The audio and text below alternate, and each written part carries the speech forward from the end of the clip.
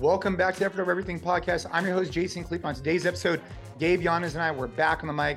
We're talking about a new product from Rogue called the Back Widow. I sent it to Gabe. I had never heard of it before. He gave us some reviews on it. Pretty cool product.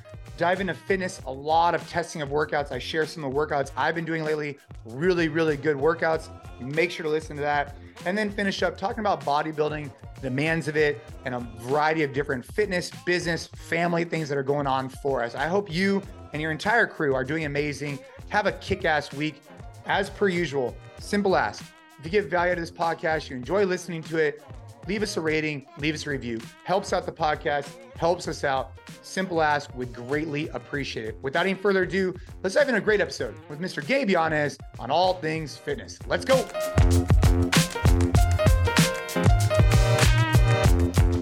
Let's talk about this Back Widow. So I thought it was Black Widow. I did too until the box came. So it's literally Back Widow. That's what the name of the product is. Yeah. So when I was looking at it online, so I ended up, I was on the Rogue Fitness website and I was looking for something for Gabe for Christmas. And I saw this thing called, I thought it was Black Widow. Obviously I was wrong. And dude, it just looks like it has a variety of things you could do. And particularly I was interested because of the T-bar row component, but it sounds like it's way more than just a T-bar row. Yeah. So first of all, thank you. Really appreciate the gift.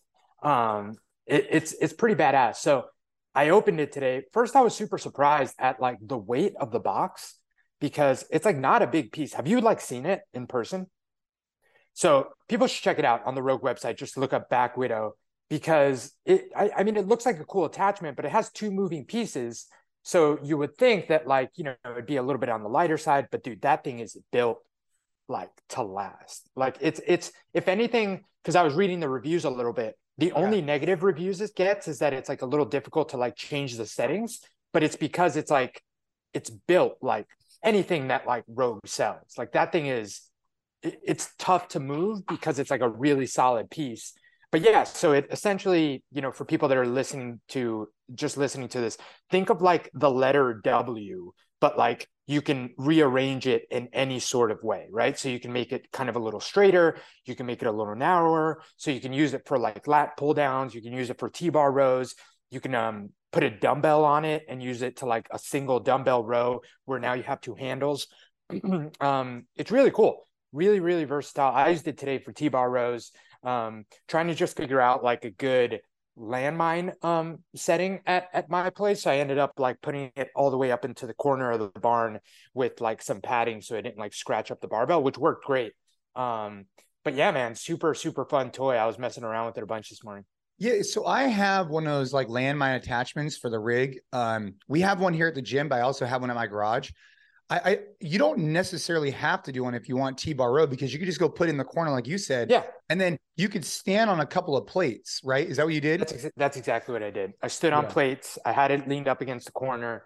And yeah, it's cool because you can play around with the settings. And since I've gotten so into like, more bodybuilding style training, it's really interesting once you become like very like hyper aware of how different movements activate different body parts, like how even just the width of something like the handle like does target different things.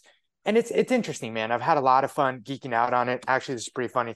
This is on my desk. Oh, Arnold Schwarzenegger, the Encyclopedia of Modern Day Bodybuilding. Yeah. That's cool. Yeah. Dude, it's a cool book, man. It like, I don't know. Part of why I think I'm enjoying this so much is, growing up, I was like the furthest thing from a meathead. Like I didn't go to the gym. I was the guy on the swim team in college that like, would make believe to be like working out in the weight room when the coach was looking at me. And when he wasn't, I had no interest. I had no interest. And I also like, I feel like because all my friends were on the stronger side and had been doing the gym stuff, I almost didn't want to participate because I didn't want to be like bad at it to begin with. So I was just like, I was a really good swimmer. So I just leaned on the fact that like, well, I don't need this to, get better at the sport. So I think that I missed out on what I know a lot of people enjoyed about the gym back in the days of like, just thighs and back and chest and tries. And like now kind of going back to it, it's just been so fun. Like it's been fun to like watch all sorts of like YouTube videos and like buy the Encyclopedia of Modern Bodybuilding and just kind of dive into that stuff. And again, like I love hitting a good NC Fit workout every now and then. I was doing a whole bunch towards the end of the year. But every now and then it's just so nice to go in there and like just blast your chest. Dude, it's funny. I was I don't know how old I was. I was probably a freshman in college. So whatever that puts me at. And I was working at the gym full time. And on the weekends, I'd be the sales guy on the weekends. But dude, when you're the sales guy on the weekends, a lot of times you don't have walk-in traffic. And there were some days where it's just slow. And so I'd be rocking my polo. And I remember specifically just walking downstairs the weight room and just bodybuilding regularly, because at that point you weren't getting like sweaty and your heart rate up too much. And so I would just go down there and just pump. And then if a walk-in came in, they'd call me over the PA system and I'd run up. But man, I did that for years, dude. I mean, years, just, on the days that weren't popping, like particularly like the weekends, I'd just be down there blasting buys and tries, getting that. My favorite one was the rope, on the cable machine, and getting that little external rotation, like that little rotation at the bottom to get that horseshoe of the tricep. So, oh, dude, that's why your triceps are so big. Dude, I think it was that. And then I was on crutches for a little bit in high school because of an ACL. And I think it's those two things. But yeah, dude. Oh man, you bring me back. I was thinking about the other day, actually, because I was thinking about the conventional gym and the impact it played on my life. And I would regularly go downstairs and just go pump. The first workout that really got me into CrossFit, well, aside my first one was Fran. But my first like thing that like turned me on was trying to see how fast I could do 100 reps at 135 bench press. And so the guys and I, dude, we probably did this like every other day for like 3 months, and with the intention of just seeing how fast you can get it down to. And I got it down pretty low. I can't remember exactly the time, but we would just run down there and be like, hey, you ready to pump? And me and the other sales guys would battle on the 135. So small story for you guys. That's awesome. I would love to have been a fly on the wall on like young Jason Khalipa giving a sales tour at the Globo gym. Dude, I feel like that would be quite the experience. Dude, I was okay. That's one of the best things I think I've ever done. I'm sure you were, man. Like that job is so much about like, charisma and like, like building rapport with people and like making them feel, I can just like, knowing you for as long as I've known you, it would have been a trip to like, watch a young Jason selling gym memberships. The best part about that job was the diversity and the cultures that would come in. Because we were in Milpitas, and so you had a large Asian demographic, a large Indian demographic, and then obviously every other race that you could think of, right? But when the people would come in, they'd all be like from so many different walks of life. You'd have an older person, a younger person just came from India, just came from over here, and maybe didn't speak English well, maybe spoke perfect English. Who knows? But the diversity of people really required me to not just have like a single script, you know what I'm saying? Like to really get to know people and understand what they were looking for, instead of just the same person coming in, ages 25 to 45, white male or whatever it was. I had to know, hey, how do I talk to a 60-year-old who, is this person, or it was just, I think that was one of the benefits for me, is learning how to talk to people from all different walks of life with so many different backgrounds. Like, some people that came over who are newer to the United States, like had never even been exposed to a traditional gym. And how do you speak to them versus someone who came up like me when my parents would take me there when I was 15? You speak to them differently, So that was a cool experience for me, because you learned how to work, you learned how to organically talk to different people from different walks of life, which was super valuable. Yeah, important skill to have, man. Super important skill to have. Dude, you see my eye, by the way? Oh yeah. You got beat up again? Yeah, that's a pretty good one, right? Yeah, I got headbutted yesterday. Anyways, got headbutted. Speaking of BJJ, I have a question for you. Now that I'm like kind of peripherally a fan of the sport, and I just keep up with like people that I follow on Instagram. So how close was Nicky Rod to like, giving Gordon a run for his money? Was it as big of a deal as like it seemed to be, or pretty close? Yeah.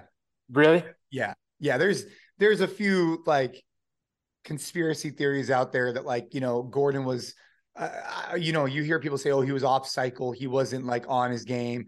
But I think ultimately what it was the rule set definitely was good for Nicky Rod, like the rule set that, we talked about a couple of shows ago. And then, I mean, Gordon said that, Nicky was like, had oil on him or whatever, it was slippery. But at the end of the day, yeah, it was pretty close. I mean, according to the guys that I know that are like more intimately involved in the sport, they said it was like the closest Gordon's gotten to getting beat in basically forever. Yeah. Quick, like 15-second catch up for anyone that has no idea what we're talking about. We've talked about this quite a lot in the podcast. Jason loves BJJ, so I, entertain him and ask him questions every now and then. But Gordon Ryan is like the pinnacle of the sport, been undefeated for forever, like, can't be beat, quote unquote. And he recently had a match on UFC Fight Night that we talked about with like a really up and coming friend of, NC Fit, friend of the podcast, Nicky Rod. And I just saw a bunch of buzz on social media about like how close he got to getting him, which again, close still isn't winning. It reminds me of that scene from the Fast and the Furious, if you don't remember. Any real racer knows whether you win by a mile or an inch. That's it. Not that I've quoted that before. It's a great movie. It was close. Hey, but, so Gordon in a interview though, he so the way it worked was there was like I don't want to call it an undercard, but there was like a card. There was like what's the word I'm looking for? There was a group of guys who were competing for the number one. There was a bracket. There was a bracket of guys who were competing for the number one. Then there was Nicky and Gordon was like the premier fight, like the super fight, like the main event. But the co-main event was the winner of this bracket, right? And the bracket had $25,000 purse. And if I'm not mistaken, I think their fight also had the same purse. So it was a co-main event. One was of the bracket, which Nicky was supposed to be in the bracket, but then he got called up when the other gentleman that Gordon was fighting, had issues with his weight cut. And so he had to go to the hospital. So he was trying to cut a bunch of weight, and I guess he just had issues. So Nicky got called up, but Mason ended up winning the undercard in the co-main event, right? So he ended up winning the co-main event, and now supposedly Gordon in an interview said that Mason is his next fight. That's what they're saying. I got to go see the interview, but so Mason, who's a guy that regularly trains at our gym, regularly is like he's at our Tuesday team sessions, so to see him now go up against Gordon, it's going to be super exciting. Yeah, it's super cool. I mean, without kind of calling it something else, like you in many respects have been his like strength and conditioning coach, obviously not his BJJ coach, but you've been coaching him to kind of plug some weaknesses on like the strength and conditioning side. You've been working with him for a while. Yeah, for a while. So dude, I'm excited about cool, that. Man. Yeah, it'll be good. I think it'll be really exciting. If it happens, I hope it happens. And I hope both of them, Gordon and Mason, make a ton of money in the process. I think what's really cool to see in jiu-jitsu and CrossFit, I think had this maybe like 10 years ago, was this big spike where the athletes were trying to get paid more and more and more. And now I think it's kind of leveled out because the sponsors kind of see what they could actually pay and get an ROI on. But it's nice to see in jiu-jitsu a growth of the sport, being on UFC Fight Pass and getting new fans and making more money, man. These guys work really hard and they train hard and they spend a lot of time. And so they should be making good money. Speaking of weight cuts, because you said that, that guy was having trouble with his weight cuts and, bodybuilding. There was a really sad Washington Post article, not to, put a complete downer on this entire podcast, but it's crazy, man. So like the competitive sport of bodybuilding is like, dude, it is brutal. Like these guys are, and gals, because this was a lady bodybuilder that was the subject of the story. They're like on death's door on that stage, man. They are like completely like in rough shape. Like they have been starving themselves, working extremely hard. Like that level of body fat percentage is like obviously not sustainable, but it's like incredibly unhealthy. Like they are really, really like when they get to the stage, obviously they then take some time off, refuel after that. But when they're there on the stage, like dude, it is not good, the state these people are on. So the article was about this like controversial coach that's been known for like really pushing the limits of bodybuilders that he works with. And recently one of his athletes, this female bodybuilder, newer to the sport, but like very dedicated, wanted to go professional. And the article goes through like the text exchanges between the coach and her. And dude, he had her on an 890 calorie meal plan. 890. That's like what I eat for lunch. I mean, 890 for anyone that like hasn't counted macros or like doesn't really. It's not a lot of food.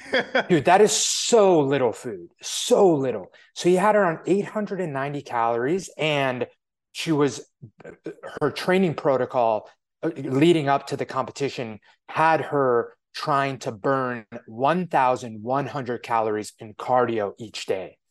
And the text exchanges, man, it's super sad because she's like talking to the coach saying that like she feels so weak, she can't even get her heart rate high enough to burn that many calories in, 2.5 hours of doing cardio.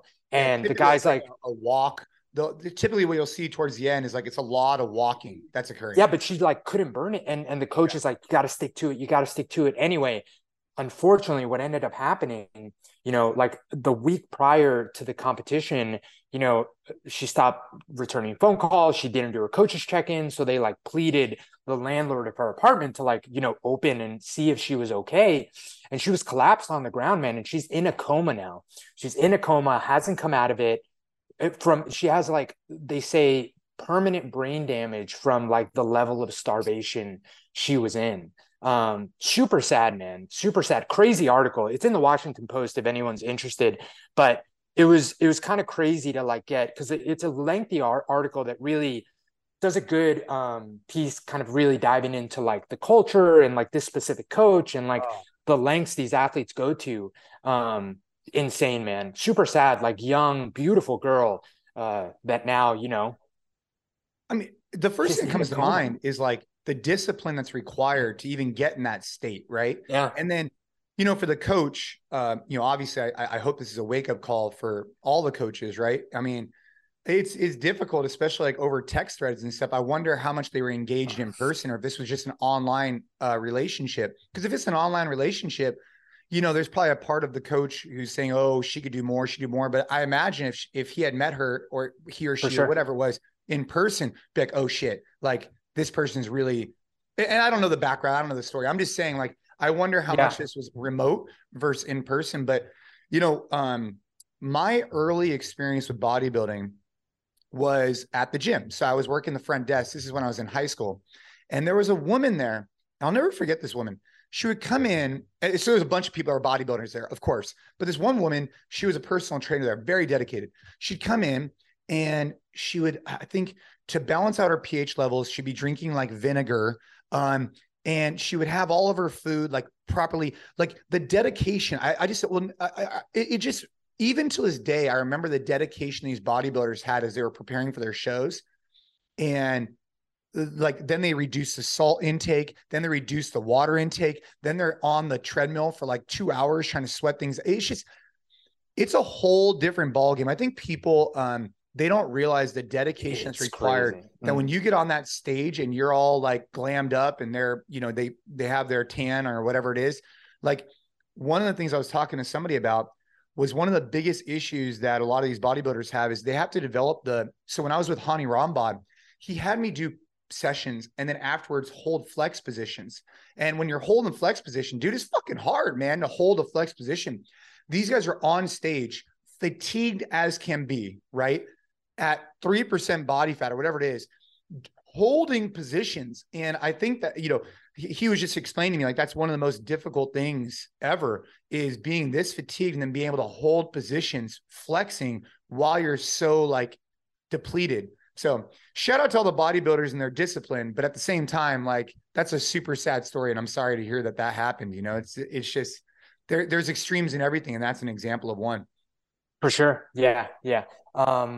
Other thing I wanted to talk about you today is, so I know you did that 70 calorie row test yesterday. Oh, did you do it? I did not do it. I had every intention to this morning, if we're being honest, but I went out there and I like started rowing a little bit And I was like, dude, those tests, because I know you did it in an obnoxiously fast time. What was your time? 1:47. Yeah. Dude, that's fast. What were you looking? What were you seeing on the screen most of Well, the time? so just to add some context, so we have these Tuesday sessions and we test workouts coming up at NC Fit. It's really important to me. I actually just did a couple of clip on this, like walk the walk, talk the talk. Like it's really important to me. Like I still coach class and I still take class and we test our workouts. It's just something that's like I'll never let go of because I feel like when we test workouts, we get such great feedback and we can adjust the workouts for the greater community that do our workouts. So we test our workouts every Tuesday in a group environment. Some of us do our performance version, some of us do our fitness version. Well, in this particular case, there was probably maybe like 10 of us. They're all coaches at our gym. And Zach, who's one of our more competitive CrossFitters, comes in and he always talks shit, dude. He always talks shit. I mean, dude, he always talks shit. And so this time he comes in, he's like, hey man, I just did a 2-minute I just did a 70 cal row test and I think I could beat you. What do you think you can get? And I'm like, this guy. And for some reason I wanted to do it. I think if he had said, hey, I want you to do a 500-meter row test, I wouldn't have done it.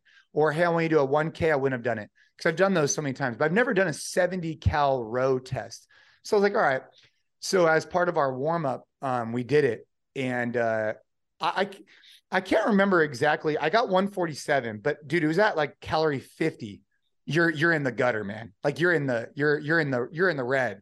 And then you got to fight through for those next 20 calories. So I think he got either right below 2 minutes or right over. And then some of the other guys I was with, like they were doing really good. And then once they got to 50 cals, it's just like, and so I think they ended up like at 230 or something like that, which is still great. Still impressive, man. That's funny though. Yeah, that time frame, like that time domain of like anywhere from like 1:30 to 3 minutes, you got to be in like a very specific mindset to hit that. It's like it's not a sprint because you're gonna get past the point where you're numb and just going all out crazy, and you're gonna have to like hurt for a good amount of time. But it's also obviously not long enough that you can like, okay, let me find a pace and settle in. There's no settling. Like No. you can settle and then you're gonna do it in like 4 minutes, but you really have to like, all right, I'm in here and I'm staying in here for a minute, which is like the longest minute you'll ever be in. Well, dude, and then what happens at these training sessions is that you have a group of people who, they have full-time jobs. And so they are on a clock. When they get in there, we start at 9:30, whatever it is, they're done, ready to rock by 11 or whatever it is. So, I chose to do this additional test. And so they're already setting up their barbells for a deadlift, handstand push-up, assault bike workout that's coming up at NC Fit. And it was a 5-round workout. So me, Mason, Austin, the three of us guys, we did the 7 cals. And dude, these guys are already getting ready. They're about to start like literally 3 minutes later. And I'm in the red. I'm like, dude, I need to take the first round off. So I took the first round off and then joined them for the subsequent rounds. So we ended up doing it was a 5 reps at 315, 10 handstand push-ups, and then with the remaining time in 2 minutes, max cals on the bike. That was a 5-round workout with the rest in between. That's coming up at the gym. That was a good workout. Then workout. Bro. So then, okay, we do the 70 cal test. Then we do this deadlift, handstand, push-up, whatever test. And then we have another one to test. So we test hang, clean, and jerk and box jumps. And it was supposed to be 3 5-minute AMRAPs, but we ended up changing the workout to shorten the AMRAPs. But that was a really good example of how testing the workouts is so important, because one of the key things we want our workouts to be fun. And like, dude, 5 minutes of clean and jerks at 95 pounds and box jumps, 5 minutes for 3 rounds. It was not fun. Like, dude, you got 3 minutes in, you're like, bro, this is shitty. So we adjusted the workout. That was a good example of why we test the workouts. How do we balance? I'm obviously not on the programming side. You're a little bit more involved since you're testing the workouts, giving feedback. I am curious though, because I feel like a lot of people listening, sometimes workouts do have to be shitty, right? Like there is something to be gained from the time where like, hey, 3 minutes of this would have been, like you said, fun. 5 minutes are shitty. How do, in your head, when you test workouts, do you balance that? Well, I think like for me, I'm okay with shitty, right? Like I'm okay with a workout that's difficult. I'm not afraid of that. What I don't like though is like when this workout in particular was 2 hang clean and jerks, 2 box jumps, 4, 4, 6, 6, 8, 8, all the way up in 5 minutes, rest 90 seconds, repeat for 3 rounds. That was the original version. And I just remember getting like 2.5, 3 minutes in. And at that point, you're already like on 10s or whatever. And just being like, dude, this is like, I don't know, man. Like it's because it was a couplet, right? It was just 2 movements. It just felt very repetitive. And I think there's a difference between, if you want to go longer and be 5 minutes, add in another movement could have been cool.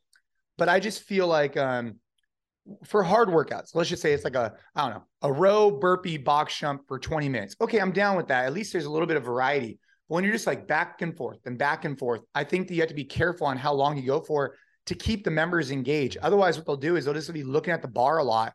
And it's not something that's exciting to them. So I think you have to balance like what people want and exciting with what they need with space considerations. There's a lot of factors, but for me, I go a lot off of like how I feel. Like what does this workout make me feel? And if it makes me feel like, okay, this is a good test, this is a good workout, and not every day has to be like sparklers, right? But it should be something that's like it should be cool. Like yesterday, for example, I'll give you one more example.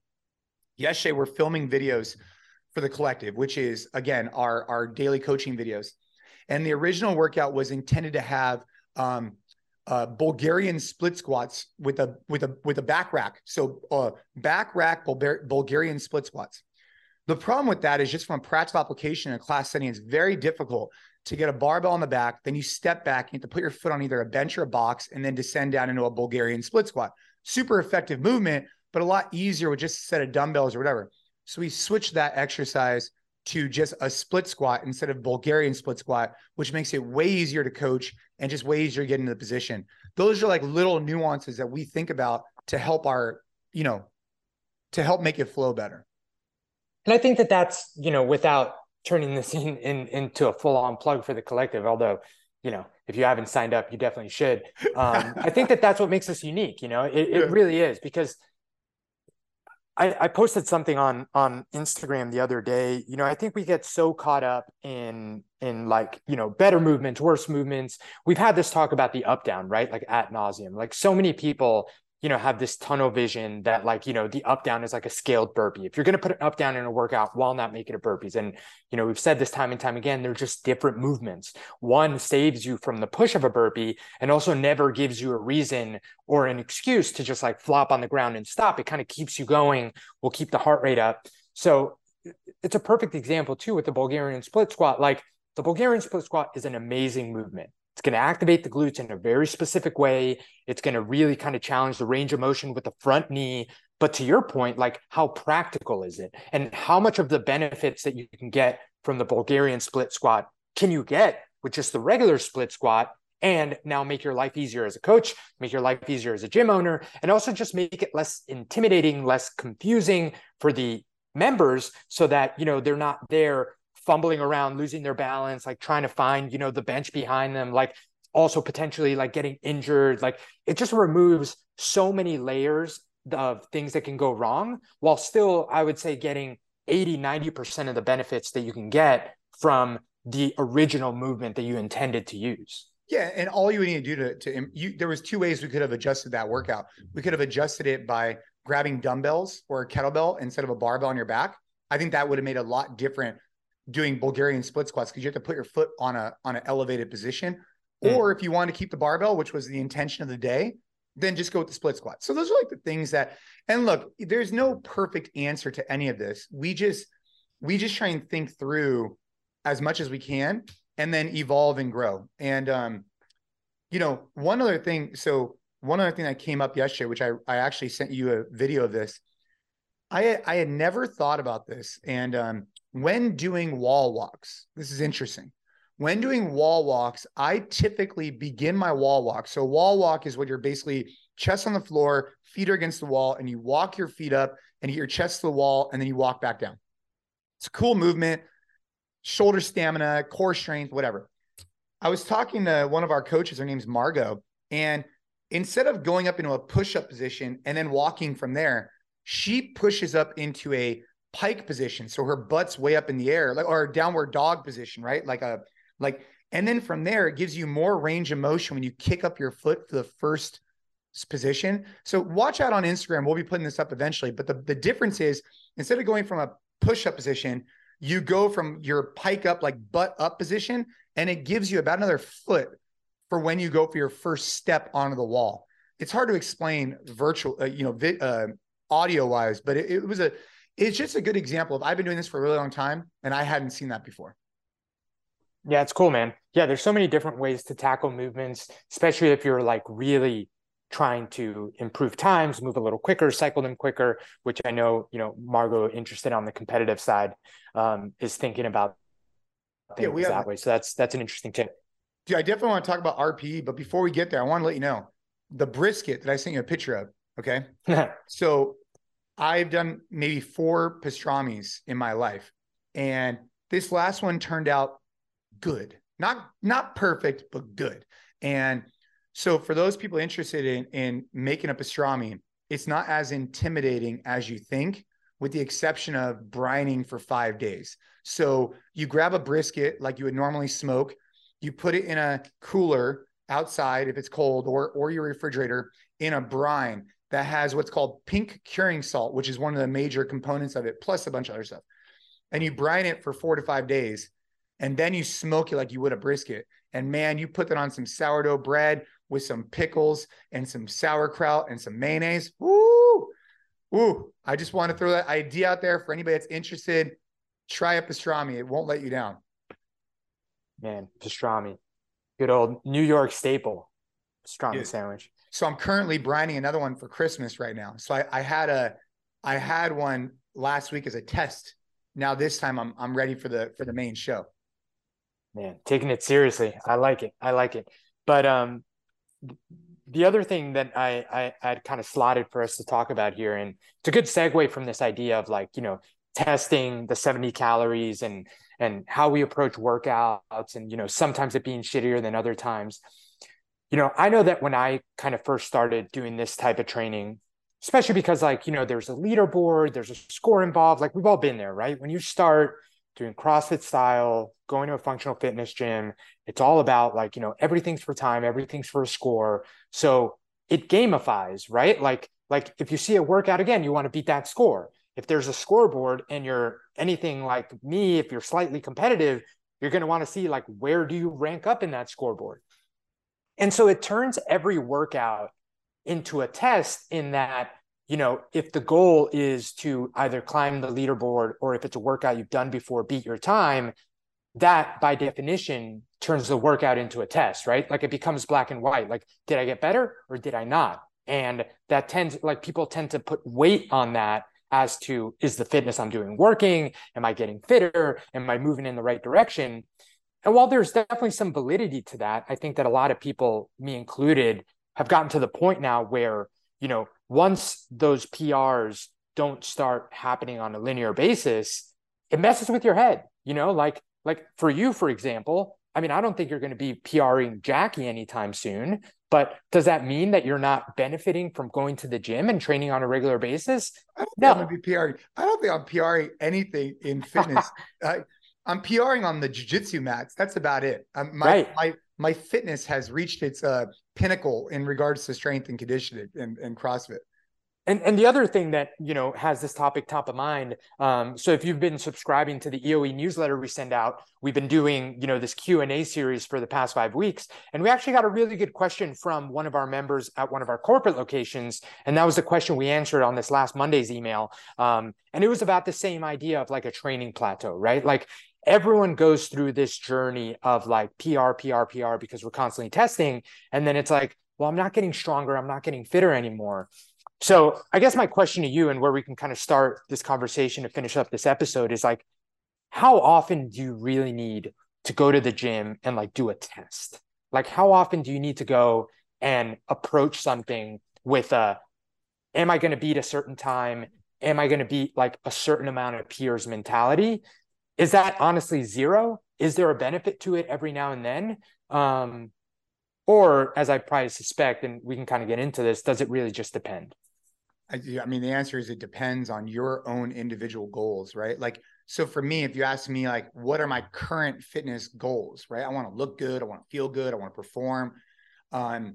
I don't necessarily care about PRing my back squat, but if I did, I would want to test it, right? So I think what's important is here at NC Fit, we have like these cycles we get on for 8 weeks, 9, whatever, where we're building up to a heavy deadlift, a heavy back squat. I talked to a gentleman yesterday and he PR'd his back squat by like 30 pounds. And like, dude, that was huge for him. Like, so I think there's a lot of benefit to testing lifts because it shows you progress and it kind of, especially like if you're older, like if you're in your 40s, 50s, 60s, and you're PRing, like that's pretty badass, right? So I think that there's a huge benefit to that if you're on a cycle. So that's what I'd say. I think like if it's just like I think there's a benefit to testing. Yes, I think that you should be testing something that's important to you on a regular basis, if that makes sense. So like if it's important to you, it's worth testing. If it's not important to you, then don't test it. Like if it's important to you to get a better grace time, and grace is 30 clean and jerks for time in the CrossFit space, if that's important to you, if that's something that like calls to you internally, you should work to try and achieve a better score for that. And you should be excited about it because that keeps you motivated and fired up about fitness. But if that doesn't call to you, maybe find something else that does. And maybe what calls to you is just using the gym as a catalyst to go do PRs outside the gym, like hiking with your family. So I think it just depends, like how often should you test depends on your own individual fitness goals and like what's important to you. That being said, I do think that there's a lot of value in testing things if you're especially newer to training, because it gives you huge motivation. Like, dude, oh, I just PR'd by 50 pounds. Like, what the fuck? Like, that's awesome. And then you go tell your friends. So I don't know. It's kind of a long-winded answer, I guess. No, but it's the right answer, right? Like a lot of these things, unfortunately, end up with it depends. But I think you broke it down well in that, it definitely serves a purpose if you're on a cycle where like, hey, there's a specific goal here. Like I'm building up to PR a certain lift. So then, yeah, you should test before, you should test after. That'll tell you how, efficient that cycle was, what you actually got out of it. In the new NC Fit workout in January, we have a cycle starting up in January that is going to be working on power versions of the clean and jerk and the snatch and use the deadlift and the front squat to kind of build the requisite strength to build on those Olympic lifts. So definitely check that out if you haven't. But I think another thing that's going to be super helpful for anyone that's using our programming, whether it's someone on the app or if you're a collective gym or if you're a member at a collective gym or obviously our members at our gym, is this idea of RPE. And we don't have to spend too much time talking about it. I'd actually think that it'd be really cool to get MDV back on a show to like deep dive into the idea of RPE. But I think what's cool about us incorporating that into our programming is that it kind of gives athletes an idea of the days that should feel like tests and the days that shouldn't. Because yes, we do workouts that for the most part are for time or for reps. But some days that'll be an RPE7 rate of perceived exertion, which is different than an RPE10. If you're testing grace and that's a benchmark and we did it 3 months ago and we want to test your progress, that's going to be listed as an RPE10. You're maxing out that day. But if it's just the workout that you said before, 315 deadlifts, handstand pushups, and max calories in the assault bike, I'm not sure exactly what the RPE is on that, but I'm assuming it's like a 7. Yeah. It's like a 7 or an 8, right? Because you have a heavy deadlift. So you want to make sure that you're approaching that, not super crazy, but like, you're doing it methodically. It should be a weight that you have to think about. And then you have handstand pushups, which is just a little bit higher skill. So it's also a workout that doesn't lend itself to like eyes closed, max out, like see you on the dark side kind of workout. And I think that like having that guidance is going to be really helpful for people because yes, that workout that you mentioned, it has a score attached to it, right? Like how many calories did you get across those 5 rounds? But just because it has a score doesn't mean it's always RPE10. And everyone, I feel like in our space, if you've been doing this kind of training for years, that's kind of like what you always default to. RPE10, RPE10, RPE10, because there's a score attached to it. Hey. But I think it's going to be really helpful to be able to look at a workout and see, okay, is this a 6? Is this a 7? Anyway, I'm super getting excited. Shirts made. We're getting shirts made for RPE10 all the time. That's RPE10 always. Always. The RPE thing, I think, is a really cool addition to the programming that we're doing because it creates a good vernacular conversation with our members about what we're looking for. You brought up a great point. Like, the 70 cal row is RPE10. Oh The yeah. other workout is RPE7 because so basically what we're looking for is we're assigning a score to an individual's rate of their perceived exertion. So your perceived exertion is different than like your perceived exertion and mine, they might be different outputs, but they're the same thing, right? Like if I say, hey, this is your all out effort, your all out effort is the same as my all out effort in terms of like holistically what I'm trying to do. Now, I might perform better or perform worse or whatever, but we're both trying to accomplish the same rate of perceived exertion. So I think that, look, it's not a, it is a shift in the way we're doing things because I think it's going to help our members come in with that day better aware of what we're trying to accomplish. And not every day is RP10, but there are some days that are RP10. And when it is RP10, you got to let the wheels off a little bit, but you're not going to let the wheels off on a 315 deadlift. And that's what's really important for our members to recognize, that it's okay to slow down. Like what I cued so Mason, the jiu-jitsu athlete, he did that deadlift workout with me. I cued him this. I said, hey man, here's what's really important. He did push press instead of handstand push-up. I said, hey, look, push press, get them unbroken, make it heavy, work hard. Deadlift, take a breath, slow down, make sure you move well. Super important. Do not go fast there. But on that bike, go crazy. So that's the way I described it to him, which is, in other words, say, hey, RP7 on all this. And in general, it's an RP7, right? Like in general, because yeah, for sure. You know, but there'll be some aspects that you lend themselves to pushing a little bit more than the others. The average of the workout, the approach of it should be a 7. Yeah, exactly. The last thing I'll mention that I think is super helpful, and I have a perfect example of why it's so helpful, is the fact that there'll be an RPE attached not only to every workout, but every strength component. So if the day's training has a 5x3 on the front squat and then a workout that follows it, there will be an RPE for the front squat component and there'll be an RPE for the workout component. And the reason that I love that, as opposed to what a lot of other programming providers do, which is percentage work, is that, for me, for example, now, there are some nights with a newborn that I get really shitty sleep. There are some nights that I get a little bit better sleep. If I'm training and I go to the gym and like, hey, today we're doing 5x3 at 85%, I'm going to pull out my calculator. I'm going to figure out what that is. And it's going to give me a number. And I'm going to feel like if I don't feel great today and I just can't hit that number, or that number is like an absolute grind and I'm like failing the third rep because I got terrible sleep last night, I'm going to inevitably feel like I couldn't hit the stimulus. It was a little bit of a failure. Like I just didn't get what coach or the programming wanted out of that workout today, just because I used the calculator, it spit out a number at me. And I thought that like, if I didn't get that number, like the day was a failure. And I know a lot of people default to thinking that way. Whereas now, if I approach it and coach is like, hey, today's an RPE 8, should be tough, but nowhere near max. It gives me the flexibility to where, because I'm not feeling super great, that number might be lower, but it still feels like an 8. It still feels tough, but not impossible. And I think that that's going to give athletes, I know that that's going to give athletes a lot of flexibility to be able to go and attack these strength portions appropriately, regardless of other stuff that might be going on. They might not hit a 225, which would have been their 85%. It might be 185 today, but it still feels like an RP8, which is perfect. That's what we want to see from a programming perspective. Yeah, I agree with you. I mean, one of the things about percentages I think is interesting is like I worked off percentages for a while when I was really competing, and percentages always threw me off a little bit because like you said, there's some days you're feeling fire, man. Well, maybe instead of going 90%, you should just go for a 1 rep max. Like, let's go. Yeah. Other days, maybe you're not feeling as good. So I think that for us, especially with our members, it became kind of confusing because, it's like, hey, I want you to 80%. And members would always come up and be like, I don't know what my 80% is. Be like, oh, well, it's going to be roughly this for you. You're doing that as a coach anyways. You're like, hey, it's going to be roughly this. Like you see someone, your members, and you give them an idea of what to look for. Now, I think this direction of where we're going with rate of perceived exertion, I think is going to be the future for a lot of gyms because it enables to consider multiple different factors instead of just being so strict on the percentage while still working towards goals of hitting improved numbers. So I think we're evolving and growing. And I think RP is a great way to do it. I mean, in our gyms, it's pretty cool.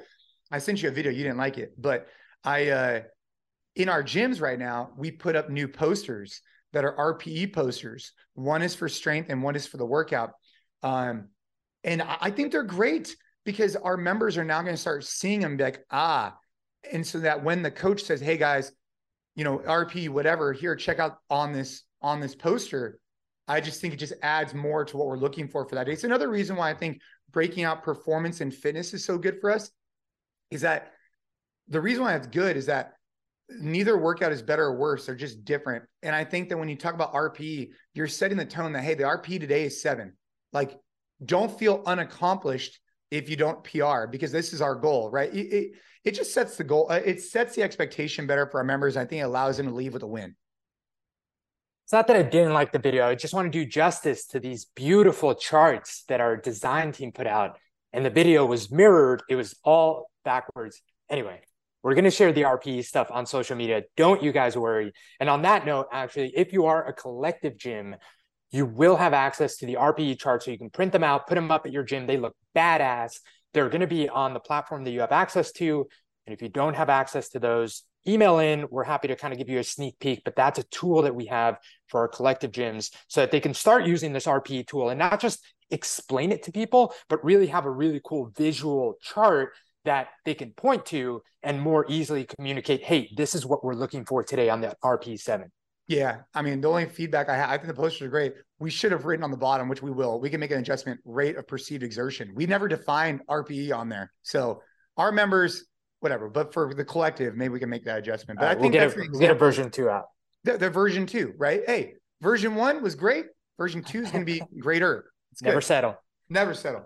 Yeah, man. Well, dude, I'm glad to hear that Back Widow's legit. I might need to look into one of those for myself. And I'm trying to think of what else from a training perspective. It's been a tough week. I'm actually headed out right now to one of our corporate sites to do 12 days of Christmas. So that should be interesting.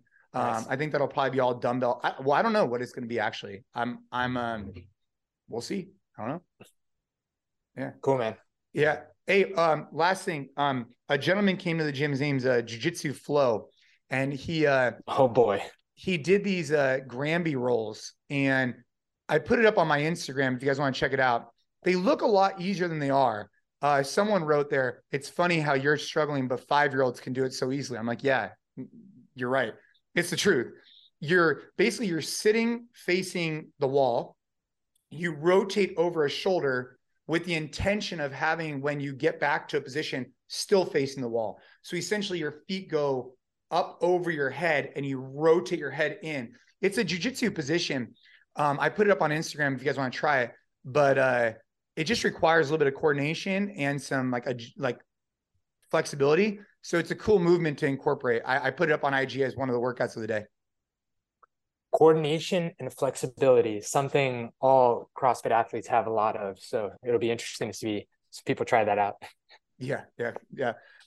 Make sure if you're not on the weekly emails, make sure to check out the link in the podcast show notes. Also, if you guys have been listening to this with Gabe and I or the Kafka Kalipas and you haven't left a rating or review, it really helps the podcast.